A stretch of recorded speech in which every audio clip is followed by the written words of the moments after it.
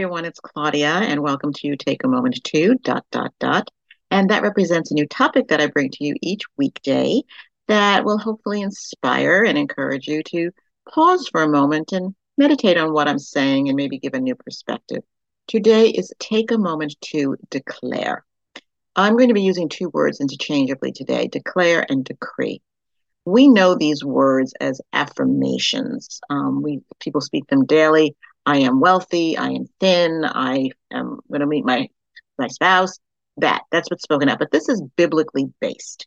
And I'm going to use a couple of scriptures today to affirm that it is biblical concept. The first is out of Psalm 119, 15 through 17. I meditate on your precepts and consider your ways. I delight in your decrees. I will not neglect your word. It is important to know God's word, to speak God's word, and those we are decreeing and declaring what God says.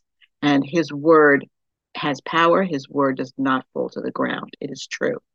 The second scripture is out of Job 22, 27 through 28. You will make your prayer to him. He will hear you. You will pay your vows. You will also declare a thing, and it will be established for you, so light will shine on your ways. When we know the word, when God gives us promises that are deep in our spirit, we speak those out. We align ourselves with his word and can trust that it will come to pass.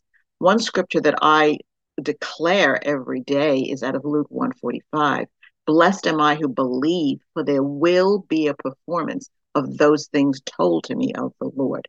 So it is important when we do declare, it is of the word of God. It's what he's given to us, and his word confirms our declarations and decrees. So today I encourage you that according to the word of God, that we establish ourselves and take a moment to declare.